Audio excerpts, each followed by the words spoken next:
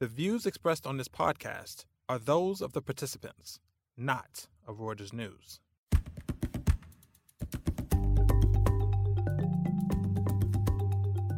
Welcome to the Exchange Podcast. I'm Rob Cox, global editor of Reuters Breaking Views. To mark the 10-year anniversary of the collapse of Lehman Brothers and the near-death spiral it caused in the international financial system, we are presenting a series of interviews with policymakers, regulators, and bankers who are caught up in that maelstrom a decade ago. Give a listen to 10 Years After. Australia appeared to have all the makings of a country looking at a crisis back in 2008. Housing consumption was 60% or more of the economy. Manufacturing, although not as big as it used to be, was still relatively high. There was immigration, mining and commodities were an issue. They were exposed to China. Financial services seemed also quite concentrated in the country. And yet, now, 10 years later, Australia is entering its 27th year of expansion. I'm Anthony Curry. Joining me is the Honourable Kevin Rudd, who at the time of the crisis was the Prime Minister of Australia, now President of the Asian Society Policy Institute here in New York. Honourable Kevin Rudd, thank you for joining the show. Happy to be with you. Now, tell me, all those things I mentioned, if you look at any country back in 2008, especially any Western country, you think, okay, there are fault lines everywhere. Anything could have happened. And you look around the world and you think, no country surely could have survived this cacophony of problems that emanated from the United States and the mortgage crisis. What was different about Australia? I think what we got right was our early analysis of what was going on. That is, we saw some fairly early warning signs from the end of 2007 onwards. We could see what was happening in subprime here in the United States.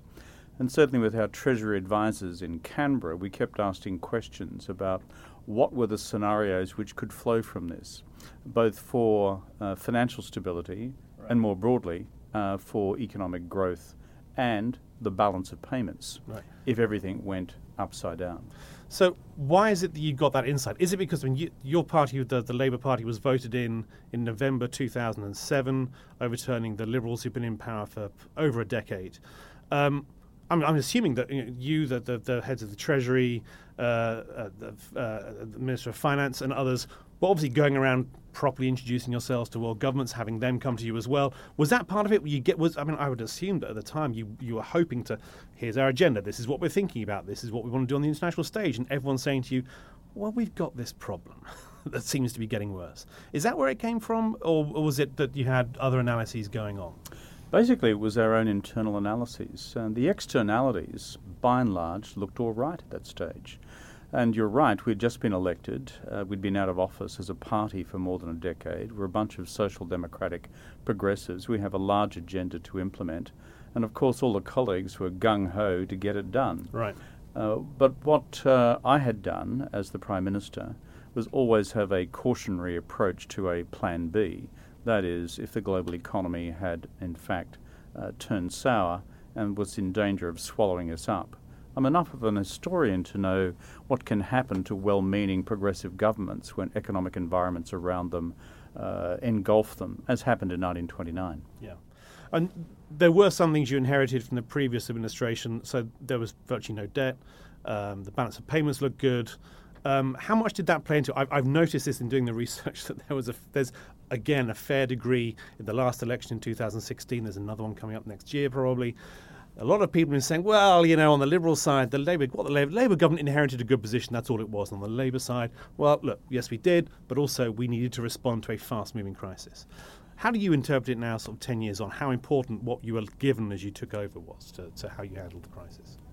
I think what we were handed in terms of the general economy was, frankly, full of problems. The Australian economy in those days was not highly diversified. I campaigned long and hard on an issue, which was we didn't want to end up simply being China's quarry and Japan's beach. It had to be a fully diversified economy in the future. And to do that, we engineer three big revolutions, one in productivity, one in workforce participation, another in terms of sustainable population growth. So we had an agenda to diversify the economy. That took over from the weaknesses that we'd inherited. On the strength side, yes, we'd inherited a situation where the economy or the public sector was net debt-free, but at the same time, we still had a number of other rigidities. Our advantage was that we had a strong Treasury, with whom I worked closely as Prime Minister, who took seriously the business of analysing the microdata from around the world. And there was enough about our quantitative and qualitative assessment about the gaps in the regulatory environment here in the United States that caused us to, as I said, have a very cautionary, somewhat pessimistic Plan B.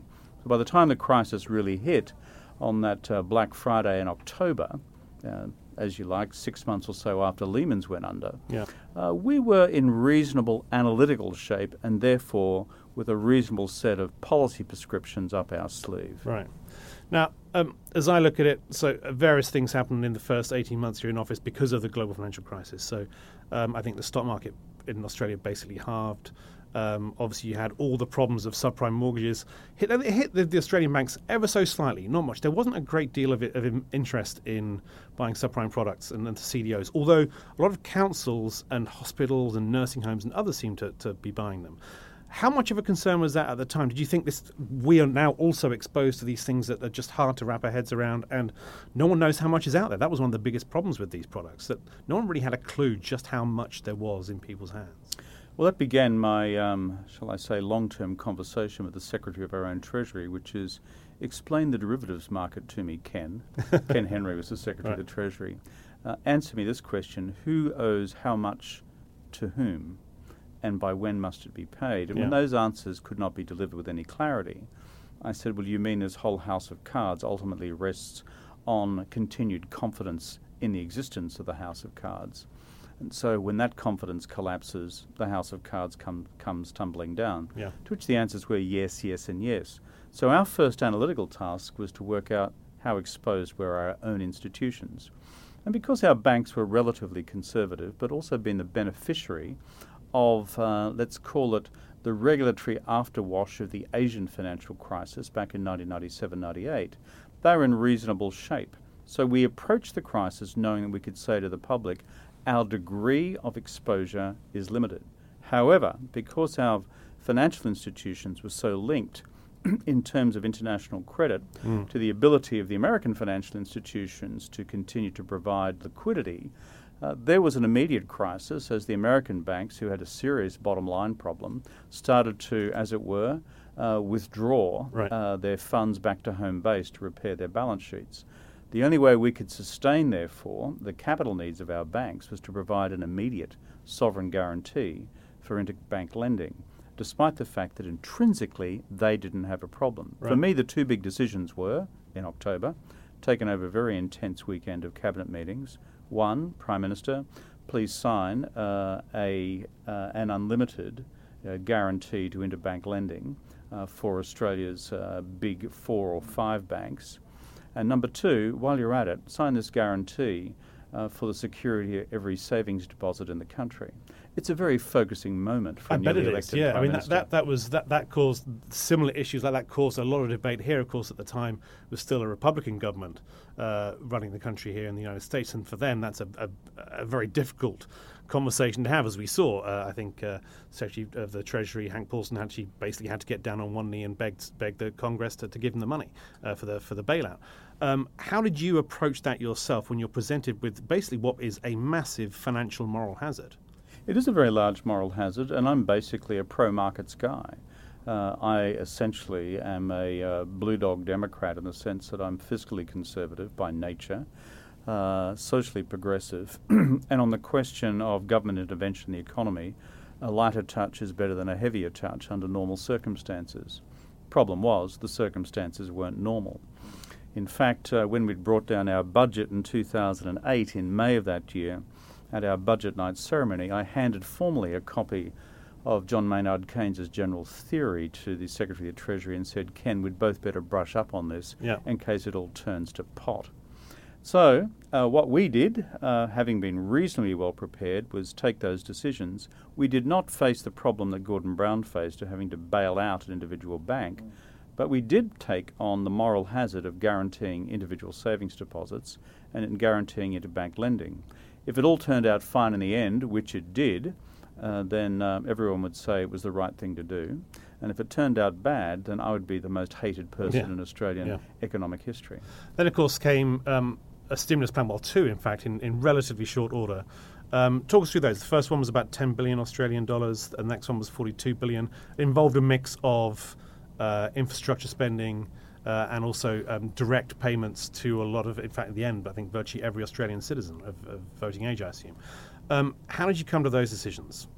We again met extensively as a cabinet strategic committee to go through two questions. Having resolved the stability of financial institutions and people's individual bank deposits, we then went on to the impact on the real economy and employment. The Treasury's prediction was that at that stage was that recession was inevitable, and we're looking at an unemployment rate approaching double digits. Economic history told us that in all global recessions we had actually come out worse than most economies because we were more trade exposed than others. Right. And so running an unemployment rate then of 5, we were looking at a doubling of the unemployment rate. So we had a focused discussion over several days on the raft of stimulus measures which would be necessary in response to my question, what if we don't want to go into recession, not to allow it? What will be the quantum, Secretary of the Treasury, of the fiscal stimulus we'll need on top of what the bank does in collapsing interest rates in order to make a difference to what you anticipate to be a contraction in the economy in the order of 5 percentage points? To which the answer was, over time, Prime Minister, we'll need between 5 and 6 percentage points of GDP of stimulus. To which I then said, what's the most effective form of stimulus, Secretary? To which he said, based on our experience in the recession of the early 90s, it's go hard, go heavy, go households. In other words, basic Keynesian approach, which is get the money into the economy quickly. And that's why we took the controversial decision of putting out about 1.5% of GDP immediately into cash payments to people effectively under about $150,000 a year across the Australian economy. And I went out as Prime Minister and said, go and spend for your country. And they did. Right. And what about infrastructure? It strikes me that looking at how you divvy that up, education got a large amount, and that seems to go back to your part of your initial plan before the crisis hit when you were running for office or to become Prime Minister, of actually having a more socially progressive system in Australia. Well, we staged stimulus, as I said, over 2 or 3 phases. We were keen to construct the stimulus in a manner which, as it were, bled out over time, not just in one initial hit, but over, frankly, an 18-month period. And secondly, to target individual sectors of total final demand. Obviously, in a modern economy like ours, which is 60% of total final demand coming from private domestic consumption, that's what we hit first. But then you look at the other sectors. And in terms of public investment, that represented something like in the order of maybe 22% of total final demand. So within that, what's appealed to me enormously was what we could do by way of modernising the Australian school infrastructure. So we, for every primary school in the country, offered to build modern state-of-the-art libraries, fully connected to the internet, even in the most remote areas of the country, or new multipurpose facilities for schools which didn't have them in the extreme heat or in some places the extreme cold. And that turned out to be a $15.6 billion investment, again representing about another 1.5% of GDP. Final advantage was, because these were schools, the land was all owned by either government or by the churches, in which case we didn't have hazardous planning approvals. We could just get to it, and we did. And 10 to 15,000 new brand spanking new school structures went up with tradies, that is people working as carpenters and bricklayers and joiners and the rest, as well as electricians, all finding work when the private domestic housing construction came under pressure. Looking back 10 years on, is there anything you wish you'd done differently, or any policies you're very glad that were suggested to you and you thought, I'm glad I didn't do that? I think across the set of measures that we examined and the many we discarded, we got the balance about right. I think one of the areas that we invested in, which was a home insulation program to provide a subsidy to individual households to put ceiling insulation in order to reduce energy costs over time. as part of a climate change measure as well. Not enough due diligence was done by the implementing agencies there in terms of how it could be done safely and effectively without avoiding unnecessary risk. But on the others, the cash payments to households worked very well. The Skill Modernisation Program worked highly effectively, and the legacy still exists. On top of that, we also brought in a trebling of the first homeowners bonus, so that if you were going to buy your first house, we would effectively contribute something in the order of about $15,000 to $20,000 to get you off the ground. And finally, for the private sector, what we did was we brought in a temporary investment allowance which enabled private firms, and often small businesses, to bring forward their capital purchases and basically have half of that written off immediately against tax. That enabled us to therefore keep, as it were, the wheels turning with local manufacturing as well, and the motor vehicle industry. Put together, 5.6% of GDP, most of it pretty effective. We came through with the skin of our teeth in terms of staying out of recession. But all these years on, not a bad story to say that we're now into our 27th year of consecutive growth. And finally, when you look at where Australia is now and how the financial system works and how it now interacts with the rest of the globe, how well run do you think it now is, and how well do you think it can cope with whatever shocks come through the system next? The other half of the entire story from the period of the global financial crisis is not just what we did domestically, but what we did internationally, firstly in establishing the G20 at prime ministerial or presidential level, and then second, linking it directly to the work of the Financial Stability Board, the FSB, in order to ensure that we are bringing about as uniform as possible a comprehensive financial regulatory framework to minimise the prospects or the risk of such a systemic crisis happening again. We've been full participants in that, both through Basel II, Basel III. We've been full participants through the Reserve Bank of Australia as well as the Commonwealth Treasury of Australia. Our banks have kicked and screamed as much as any other banks have in the world about the impact on such things as capital adequacy ratios and the rest. But by and large, the banks, therefore, are in a much more robust position than they even were then to withstand systemic shock. So the warning is, if there is evidence in the United States, for example, on the future of Dodd-Frank, that these guys are going to pull the pin from underneath that, that's when the whole house of cards starts to come tumbling down again.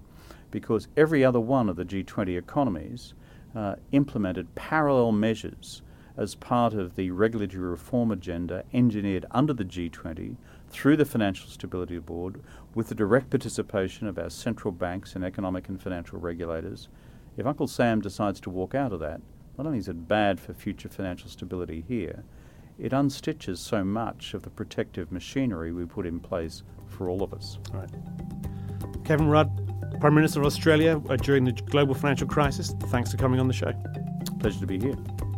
Thank you for listening to The Exchange. This episode was produced by Ben Kellerman and Andrew D'Antonio. Do sign up for our podcast on iTunes, and don't forget to check us out at breakingviews.com.